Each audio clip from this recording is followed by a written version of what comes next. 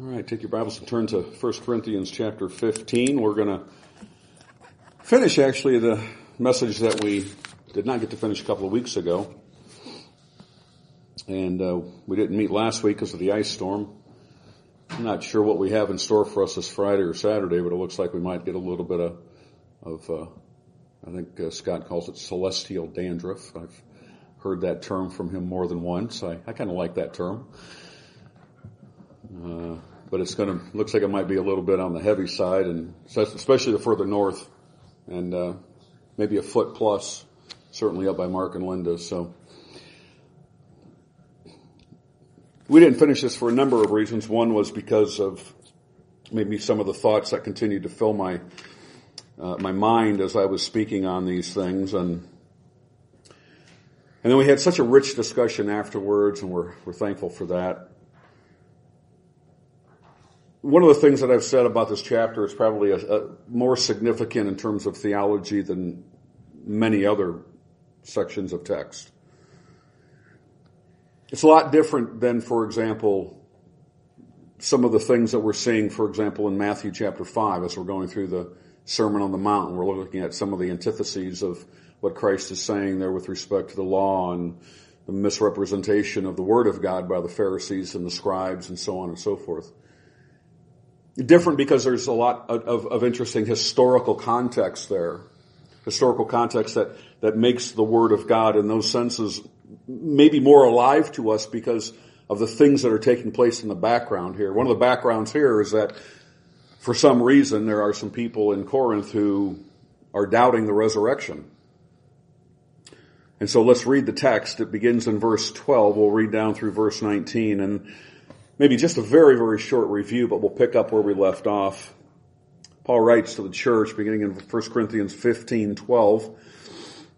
Now, if Christ is preached that he has been raised from the dead, how do some among you say that there is no resurrection of the dead? But if there is no resurrection of the dead, not even Christ has been raised. And if Christ has not been raised, then our preaching is vain, your faith also is vain. Moreover, we are even found to be false witnesses of God because we testified against God that he raised Christ, whom he did not raise, if in fact the dead are not raised. Or if the dead are not raised, not even Christ has been raised. And if Christ has not been raised, your faith is worthless.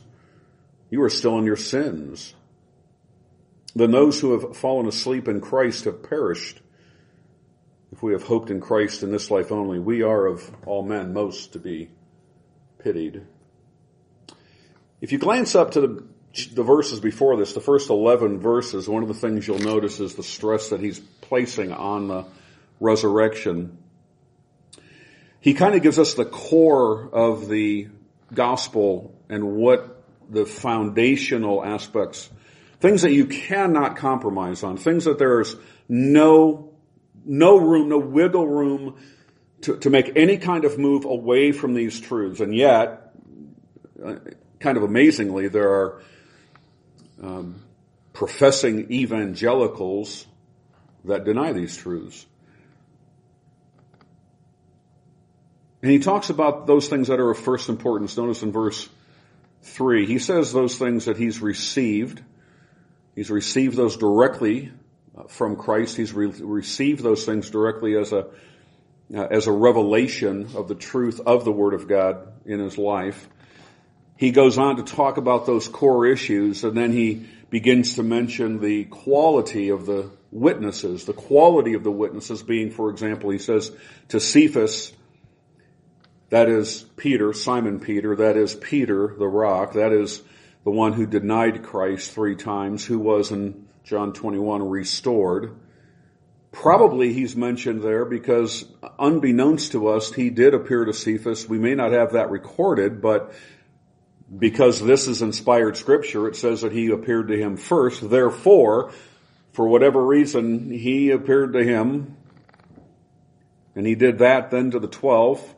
Remember, the 12 there is the generic phrase for the apostles. The 12 is really the 11 because it's minus Judas Iscariot, but the 12 are just referred to in general. So And then he moves from the quality of the witnesses to the quantity of the witnesses. He begins to talk about more than 500 brethren all at once. And then he says in verse 6 there, he says, most of them remain. In other words, many of them, if not most of them, are still alive at this time. If you don't believe me, if you don't want to trust what I'm saying, go ask them. Some have fallen asleep. And again, that term fallen asleep is the term for believers who die. For those who die in Christ. He makes reference of that here in the text that we read tonight. And then, of course, he says, last of all, to one untimely born. And that untimely born is a kind of a freakish thing. That's really what it means. It's kind of an aborted kind of thing. It's really what it means, just kind of a freakish birth. And then he says he appeared to me also, of course, as his testimony and being the least of the apostles. But then I want you to notice in the text we read, if you jump down a little bit, he actually circles back to the reference of the witness of the resurrection. And the interesting thing is that he actually refers to God the Father as a witness of the resurrection. I don't know if you've noticed that or not. I don't know if you picked up on that. But if you look at verse 15, he says, moreover, we are even found to be false witnesses of who? Of God. Because we testified against God that he raised Christ. He's actually referring to the first person of the Trinity there as a witness and saying, if you don't believe this, basically what you're doing is you're testifying against God. Amazing, isn't it? And if you've been following our study in 1 Corinthians, you know Paul is stressing these things. The stress of the necessity, of the historicity of the resurrection. Jesus Christ has risen. The tomb is empty. We do not serve a dead or dying Christ. We serve a risen Christ. We serve a risen Savior. And it's necessary. It's absolutely core to your faith. It's core to salvation. And it's certainly not a matter of debate. And he's told us that this is part of the gospel. And by these things and trusting to these things and holding fast to these things, we have a surety of salvation. And we didn't stress too much of this, but actually there is something that probably we should emphasize a little bit. And it's what Paul makes clear here. It's implied in the text. It's implied in the text by other words, but he basically is pointing to the fact that the gospel that saves is something that you cannot lose. There's a perseverance of the saints here that emerges, and holding fast to these things that you will be saved. We made mention of it, maybe of the fact how Paul contends that we are saved through the gospel of grace, and not just pointing to the death, burial, and resurrection of our Lord. He tells us, and the church, he says in 1 Corinthians 1, chapter 1, how he was happy as well not to baptize anybody. I'm glad I didn't baptize any of you. And then he remembers a few people. He mentions a couple of other people, but he says, by and large, I didn't baptize many, if not most of you. And he was pleased about that because of the division that was taking place. People were saying, I'm of Paul, and I'm of Apollos, and I'm of Cephas, and I'm of Christ, right? So that sectarianism that kind of emerges, that he tamps down in chapter 2. He kind of makes clear that baptism is not really the important thing. And that's implied here as well, that baptism, although it is a function of the obedience we have in Christ, it's not necessary for salvation. And that's really another important key, because you talk to a lot of people who, in some way, shape, or form, say something to the effect of, I got to get the water thrown on my back before it's too late because I don't want to go to hell. When in fact that really doesn't save you. So, this is one of the things, and that's why Paul basically was glad he hadn't baptized them, just a few.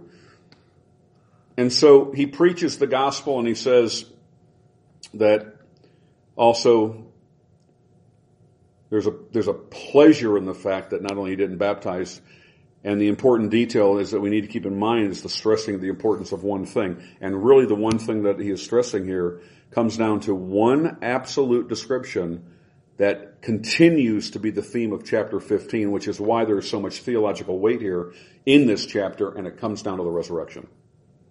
Hands down, nothing else. The empty tomb, that's it. And so he begins to address, if you look at verse 12, he begins to address those who begin or have had doubts of the resurrection.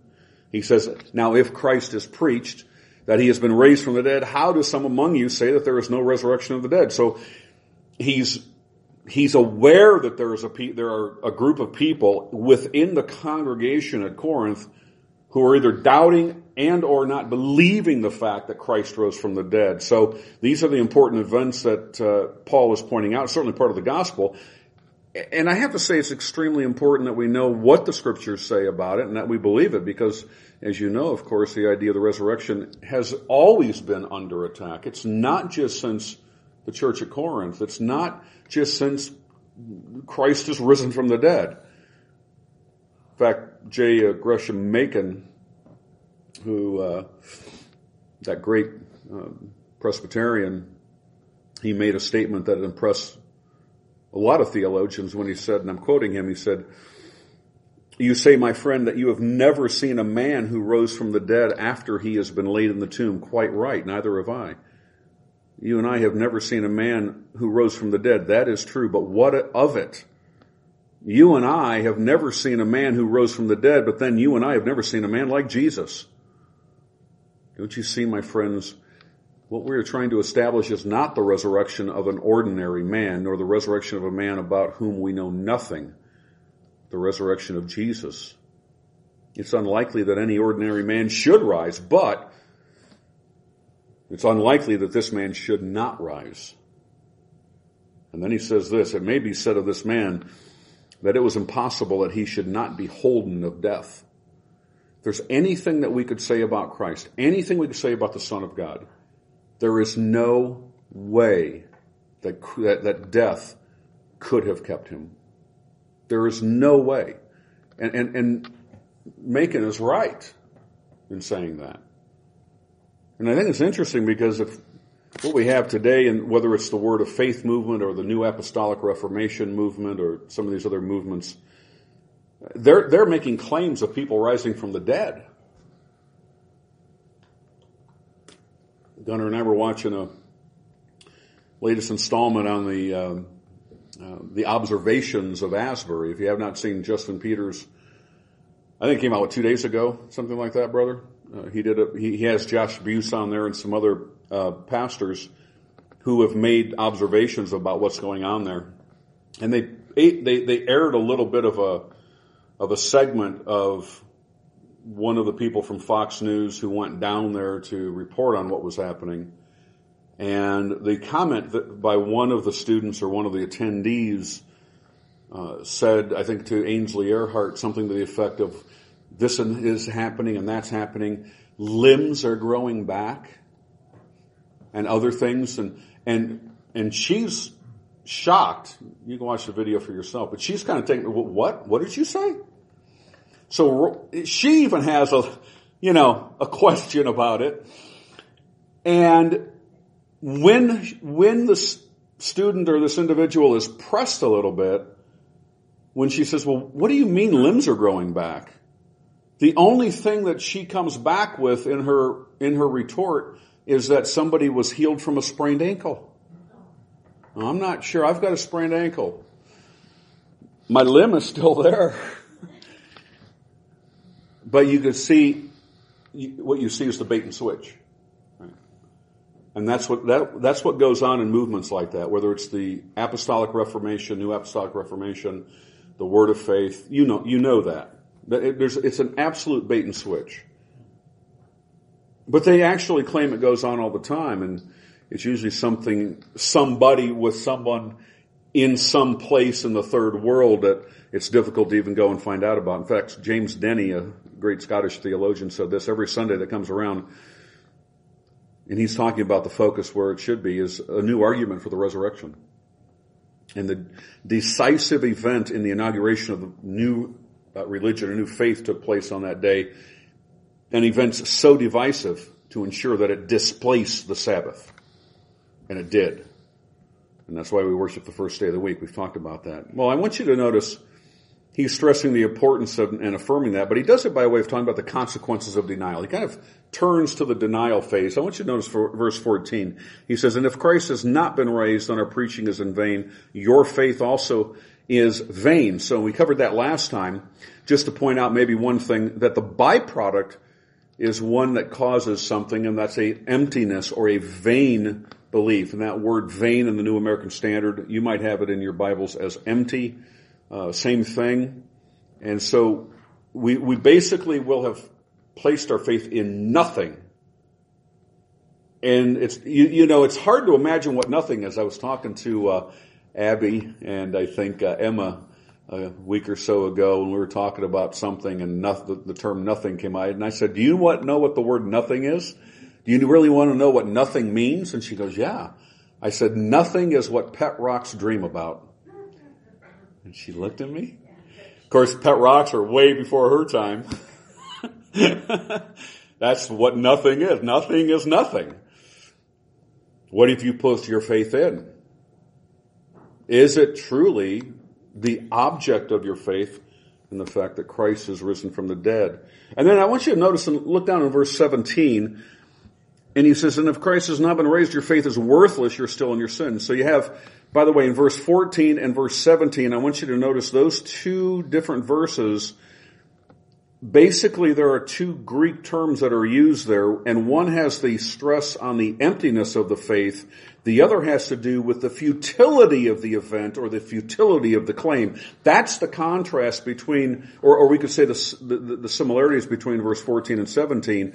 So basically, if we believe in the resurrection and it's not occurred, then our faith is futile. It's in the sense that our faith does not do for us what we thought it would do. So you've got not just the emptiness or the vainness of the faith, but it basically is worthless. There's no merit. There's nothing that helps us in understanding who the God of the universe and God of creation really is by raising his son from the dead. And so the purpose or the end is not realized.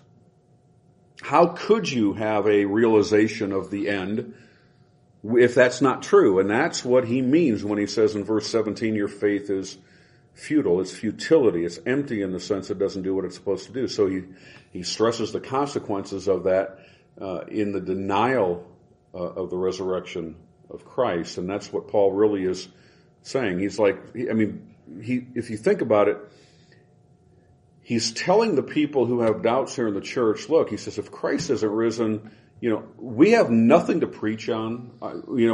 I'm just a windbag. I'm not saying anything relatively good or helpful to you.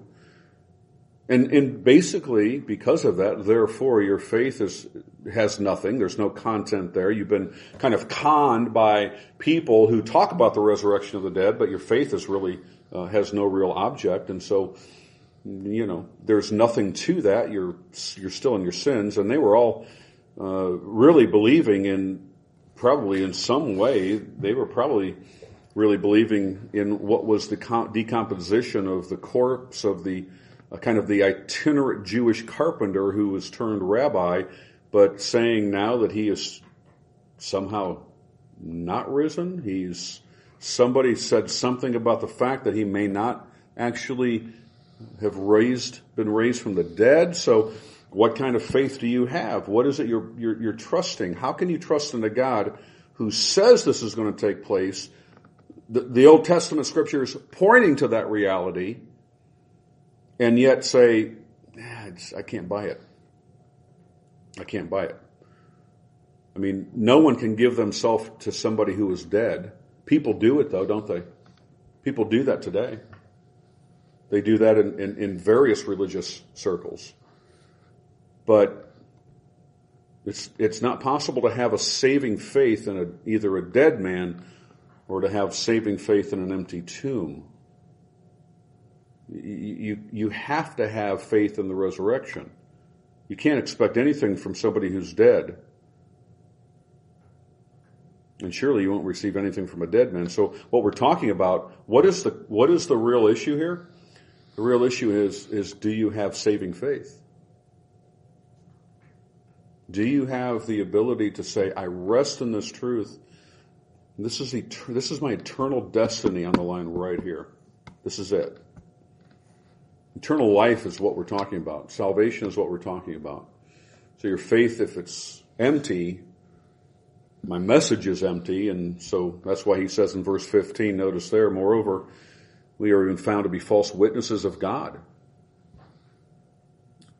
And the reason why is because we've testified against God that he raised him from the dead. Now, it is such a fascinating verse to me. I've thought more about that over the last few weeks, more than anything, because he is pointing to the fact that God has testified as a witness to this. And he is saying that if he didn't rise, you're basically calling God a liar. So not only do we have an empty message, we would have basically a faith that's empty. We would have also a false witness about who the true living God is. And so just to be clear, what does that mean? Well, that would mean that our Lord is an imposter. He's a phony. He's a sham. He's just another guru figure. And really kind of to link him to Yahweh, what Paul is saying there in verse 15, if you try to link Christ to Yahweh, you are blaspheming the God of the universe. That's really what you're doing. So you want to talk about God that way, you want to talk about Yahweh in heaven who's raised up his own son by his own testimony, and you're linking the Lord of God of heaven, the covenant-keeping God, Yahweh, you're linking him to something that basically Israel regarded as just the one monolithic aspect of God. They saw the Messiah in the Old Testament prophecies, yet they denied the fact that he would have to die and would rise again. And the scriptures are clear on that. And so you can't link him with a guru who's dead. You can't link Yahweh, the covenant-keeping God, to an itinerant rabbi, preacher, who did all these miracles and did all these things, and now he's not raised from the dead, whose bones and whose body is decomposing somewhere other than the tomb that he rose from. And because of that, we'd be false witnesses. So that's blasphemy. And that's why he says what he says in verse 17. And that's simple. And we read that, we go, that's so simple, but it's so profound. You can't say that the dead do not rise denying Christ's resurrection. You can't say that. You see, he's already been raised. He's already risen from the dead. So you can't say there's no such thing as a resurrection from the dead. Notice verses 18 and 19. Then those who have fallen asleep in Christ have perished. Fallen asleep in Christ. That's the key term. People who die, who are believers in Christ, don't go to the grave. They don't end up, we don't say they're in the pit. That is a term that is reserved exclusively, as I mentioned last time, for believers. You don't read, for example, Herod fell asleep. You don't read that. You don't read about some of the other religious leaders or political leaders or whoever who fell asleep. Only believers in Christ are referred to as those who have fallen asleep. And then he says in verse 19, if we have hoped in Christ in this life only, we're of all men most to be pitied. So he uses that word there, and the word there is void of useful aim, void of useful effect. We have no effect. There's nothing useful in what we're doing. We're just playing this game called church. It's just a mirage. What you're believing is a mirage. You know what a mirage is. Sometimes you see them driving down a hot asphalt road. You'll see them out in the wilderness. I've been out in the desert in the heat. And what you look ahead and you see what looks like a shimmering sea of water is actually a mirage. It's just the way the light is reflecting the heat. And so that's all we're doing if we are preaching this resurrected Christ and he's not alive. He hasn't risen from the dead. So what do?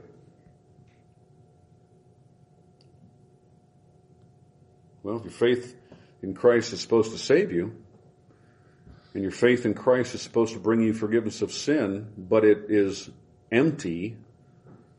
There's no useful effect. And if it doesn't do that, then the product of that is you are still in your sins.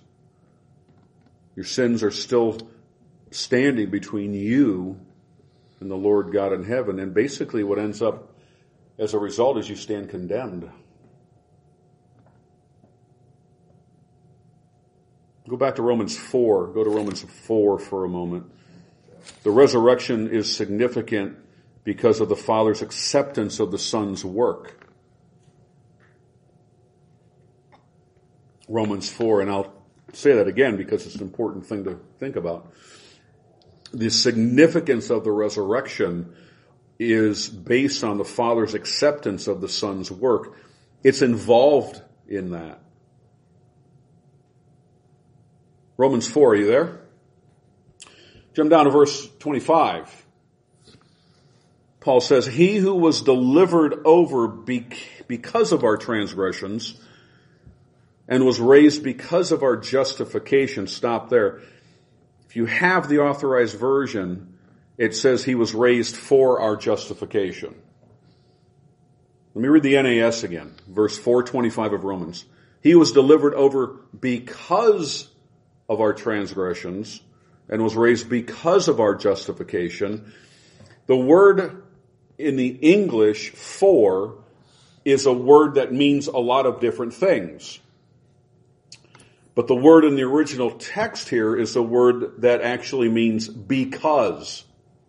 That's why the NAS translates that and translates it properly.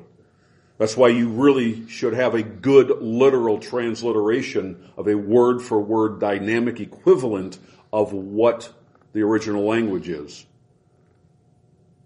Raised for. Why for?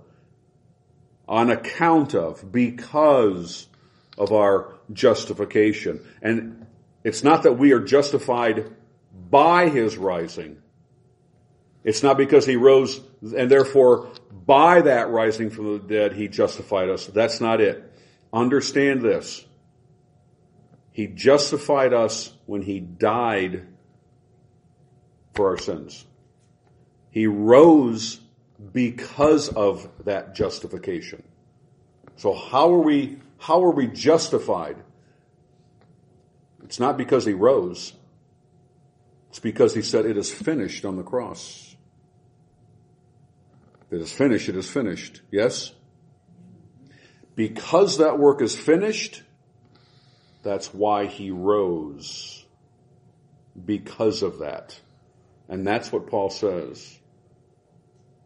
So he accomplished the task in his death, and because of that, he rose. Look at verse 425 again. And that's such a significant thing. We don't sometimes think about that. He was delivered over because of our transgressions and was raised because of our justification. That's a great verse to meditate on. Raised for, on account of, for our justification. And here's the thing. It's not that we're justified again by his rising. He justified us when he died. I'll say that again, but I want you to think about why Paul says what he says in 1 Corinthians. Go back to 1 Corinthians, but go to chapter 2. This is the significance of that connection between the death and the rising of Christ. 1 Corinthians 2, are you there? Look at verse 2. Paul says, I've determined to know nothing among you except for Jesus Christ and him what? Him what? Crucified. Crucifixion is the important work. The resurrection, think about it, the resurrection flows out of that fact that he died on the cross, and of course the satisfying of all the claims of God against me, against you as a sinner, is in his death. By the way, that's why we preach Jesus Christ and him crucified. That's why we preach his death. But understand, he rose because of the work that was done on the cross. And that's what Romans 4:25 is saying. He rose in order that God will make it absolutely plain and absolutely understood what happened when he died. You see, the resurrection is actually, think about it, the empty tomb, the resurrection is the evidence of the work of Jesus Christ that he did by dying and satisfying and appeasing the wrath of God that you and I deserve. That's the distinction. When you look at a chapter like chapter 15, this is the theological significance of what is emerging here. We can't gloss that over. Think about it another way. The resurrection is designed to attest to what the Lord Jesus Christ already did on the cross. And so the resurrection is, for Christ, if we put it in simple terms that people often use, the resurrection is basically Christ's amen. The resurrection is Christ's amen. Right? It is finished. And that's what he said on the cross. So the resurrection is God's amen to the words, it is finished. Have you ever thought about it that way? It's a sign he accepted what Christ did for those whom he rose on their behalf. Yes? That's the sign. And we look at the resurrection, we think about the resurrection, and we have to say, yes, the Father accepted the work that Christ paid for us, for his people. By the way, that's why we celebrate it every Lord's Day. That's why we gather on the first day of the week. We celebrate what he did on the cross, but the resurrection is crucial because it's a testimony to the successful work that was carried out by Christ on the cross. And go over to Acts chapter 2. I want to show you something. I want to go to Acts chapter 2. By the way, this is not the only place that this statement is made. Okay? Back in Acts chapter 2, I want you to notice what Peter says. Peter makes a very, very interesting comment here. And I want you to look at Acts 2:24. Peter, in his sermon at Pentecost, says, "But God raised him up again, putting an end to the agony of death, since it was impossible for him to be held in its power." Let me read that again. "But God raised him up again, putting an end to the agony of death, since it was impossible for him to be held in its power." I want you to notice that it's the death of the Son as the vicarious substitution that is the grounds for salvation. The resurrection is evidence of it. Peter, in effect, is saying the exact same thing. It's very important. And it's a very important part of preaching the gospel and teaching the gospel, because what the apostles were really preaching was that Christ did what was necessary and it was completely sufficient. And so your crucifixion of him brings you under condemnation. And in that, the resurrection is evidence of that. That's the proof of it. And in that proof, that's why the Jews, that's why the Gentile leaders, they were so upset, they were so angry, they were so afraid of what the empty tomb actually meant. They knew what it meant. They knew that he was going about, and the apostles were talking about this at the end, that he would have to die and rise again. And that's part of their preaching now, that he has risen, that the proof is there. And you know, that's because it specifically said that God had truly accepted what the Son had done and ultimately rejected what they had done in crucifying him, you see. God was satisfied in the death, the wrath that you and I deserve, and all who would ever believe. Don't ever miss that. It's all who would ever believe, past, present, and future. The atonement is a specific atonement. And in making sure that that atonement is a specific atonement where he dies for his people, one of the byproducts of that is the proof that God raises him from the dead. And that's why the Jews and that's why the Gentiles were so up in arms. They were so beside themselves that they tried. And then, by the way, they still lie about the empty tomb to this day. They have to. You know, they have to, because they know exactly what it means. it's the resurrection tied to the work of the Messiah. And that's why that is so critical. And so if Christ is not risen, Paul says, faith is futile. You're still in your sins. I want you to listen to what Job says. Two verses from Job. Let me read them and I'll tell you what the verse numbers are. Job says, if I should wash myself with snow and cleanse my hands with lye, yet you would plunge me into the pit, and my own clothes would abhor me. Job 30, verses 30 and 31. Job 30, verses 30 and 31. What can we possibly imagine we could ever do about our sins?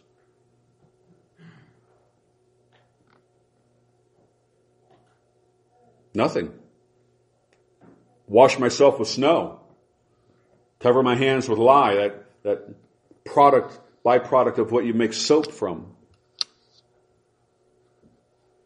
If I should wash myself with snow and cleanse my hands with lye, yet the result would be you would plunge me in the pit, and my clothes would abhor me. I can't cleanse my heart. I can't put away my sins, but he can, you see. And that explains the darkness that kind of enveloped his soul with that cry of anguish, my God, why have you forsaken me? Bearing sin's judgment, what does he do? He descends to the grave, his body to the grave, his spirit in paradise, his spirit with the Lord. I take issue with some interpretations of that, as you know. I don't believe Christ went to hell. He didn't have to proclaim anything to the demons in hell.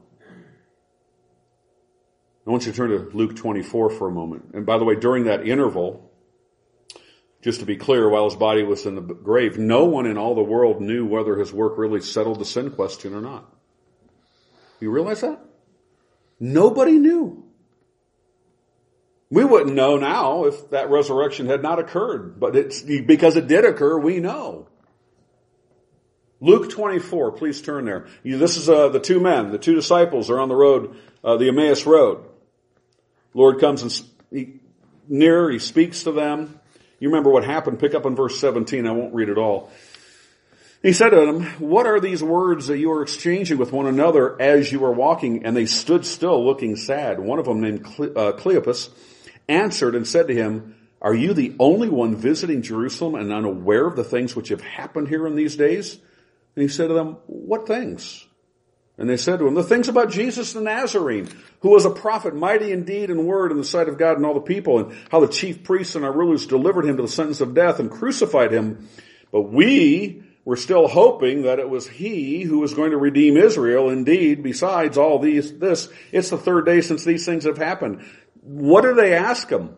What do they basically say to him? You're the only one in Jerusalem that doesn't know what's going on? Yet, the irony is, he's the only one in Jerusalem who did know what was going on. They were miserable because their hopes were dashed.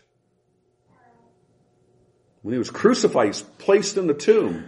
And that roughly 2-ton stone is rolled over there and it's sealed. And they put Roman centurion guards there, asking him if he's the only one in Jerusalem who doesn't know what's going on. I love that. He's the only one who did know what was going on. What a wonderful salvation. If anybody will have to be kept out of heaven because of my sins, it would have to be Jesus. And the only reason why is because he took my sins. But praise be to God, they cannot keep him out. He's already there. So the resurrection is the means by which what? You and I can know that our sins have been forgiven. And that's why, like I said, the first day of the week is significant. We celebrate that. We celebrate the forgiveness of sin because of the connection between the empty tomb and the work of Christ on the cross. And then just to finish a couple of those thoughts there at the end of 1 Corinthians 15, we've already read it, verses 18 and 19, but I want you to notice the expression, if you go back there to verse 18, then those who have fallen asleep in Christ have perished. Then those also, I want you to notice that phrase, then those also, which is actually, that's an inference from what he's been talking about They not only live in sin, he's just said, if Christ isn't risen, your faith is vain, it's empty, it's futile, you're still in your sins. So they not only live in their sins, but ready for this, but the dying ones who have perished are still in their sins. What kind of life do they have? They lived all their life in sins. Constantly committing sin, flowing out of what? An unredeemed heart. And then at the end of it, they perish. What kind of life is that? Constantly sinning, constantly coming under the judgment of God, having no hope in this world. That when you die, there's no relief. And the reason why there's no relief is because you perish, and you perish for eternity. There is no second chance after you stop breathing in this life. So then those who have fallen asleep, the significance is the phrase, in Christ. And by the way, that's that term again for a believer. Those who have fallen asleep, referring to those who have died in Christ. And it's reserved only for a believer's death. You don't see that in the New Testament again. You don't see that anywhere else. Go back to chapter 11 of 1 Corinthians for a moment. Because while they may have died in Christ, they're alive in spirit, yes? They're with the Lord. The body is asleep, as it were. It's reserved for believers, 1 Corinthians 11. This is exactly why, in the context of the Lord's Supper, Paul makes this reference, and this is a significant one. He says in verse 11:30, for this reason many among you are sick, and a number of you are weak and sick, and a number of you what? Sleep.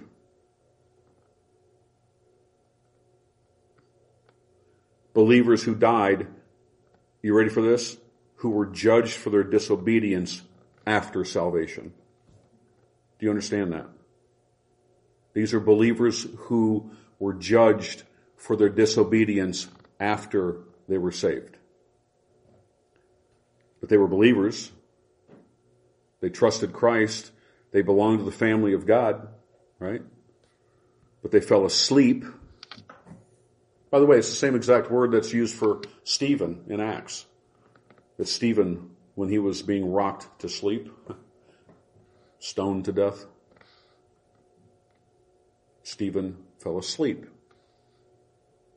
That's a glorious expression if you really think about it.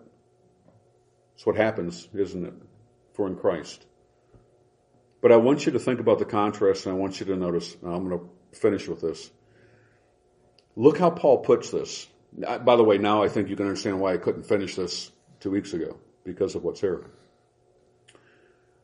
Because if there's no resurrection, then those who have died in Christ have what? They've perished. And if there's no resurrection, he's pointing to the fact that the marvelous way of describing not just the believer's death reveals that the body has fallen asleep, the spirit has gone on to be with the Lord. He says that exact thing in 2 Corinthians, that for those who are absent from the body are present with the Lord, right? So, to awaken, if there is no resurrection, here's the implication. If there is no resurrection, if the dead are not raised, if Christ hasn't been raised, you awaken to face eternal judgment. That's exactly it. What a horrible way to wake up.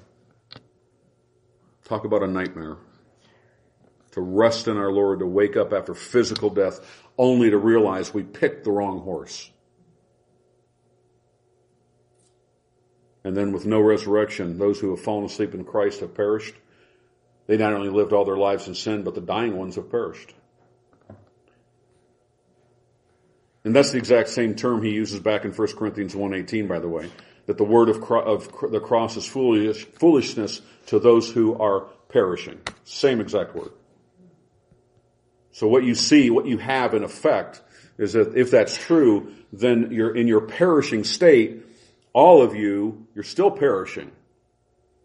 And so every one of you is perishing. Your body is perishing. If you haven't believed in Christ, you're perishing totally, though. And if you're not a believer in Christ, you're perishing completely. You're on the way. You haven't perished yet, but you are perishing. Well, the beautiful part is, and we haven't gotten to this, we'll talk about this in the future as we get further into this chapter about the The fact that we are going to be given another body. We're going to be given a body in which we're able to live eternally in glory, in a glorified body, and completely without sin. What a day that'll be. Someone said that if Jesus stayed dead, there were only two possible conclusions. Either he was not the sinless person everyone thought he was, or his attempts to atone for the sin of the world by his death was not met with divine approval. But the scriptures say that he has been raised from the dead. And we've hoped in Christ. And if you look at verse 19 of chapter 15, one of the implications of that verse is that for those of us who have hoped in Christ, if this isn't true, we are meant to be most pitied, but the opposite is true as well. If Christ is raised, what a glorious truth that is. It's not that we are meant to be most pitied. We should be the most joyful and jubilant because of these truths. And you and I, we're going to suffer for the faith in various ways. Every soul who's believed in Christ has known what it is to suffer for the faith on some level, some more than others. But if it's really true that he has not been raised from the dead, then we've wasted our lives. We've wasted our lives in the offense of the cross, and then only to find out that our faith in him doesn't have any content. It's empty. It's vain. Doesn't do what it was supposed to do. And we would be men of most pity, but how important is the resurrection, you see? This is God's way of saying he did the work. And by God saying he did the work, then trusting in him, you have the assurance of eternal life. And that's the truth of what Paul is saying here. So may God help us to not only cling to that tighter, but to understand it in its full ramifications for our future. Let's pray. Father, thank you. Thank you so much for this marvelous text, Lord. Thank you for the beauty of what it reveals to us. Help us think about these things more, Father, that you would be honored because of what it's doing in our hearts and in our minds by the sanctification that your word is doing in us. We give you the glory, and worthy is the Lamb. Father, we love you and thank you in Jesus' name. Amen.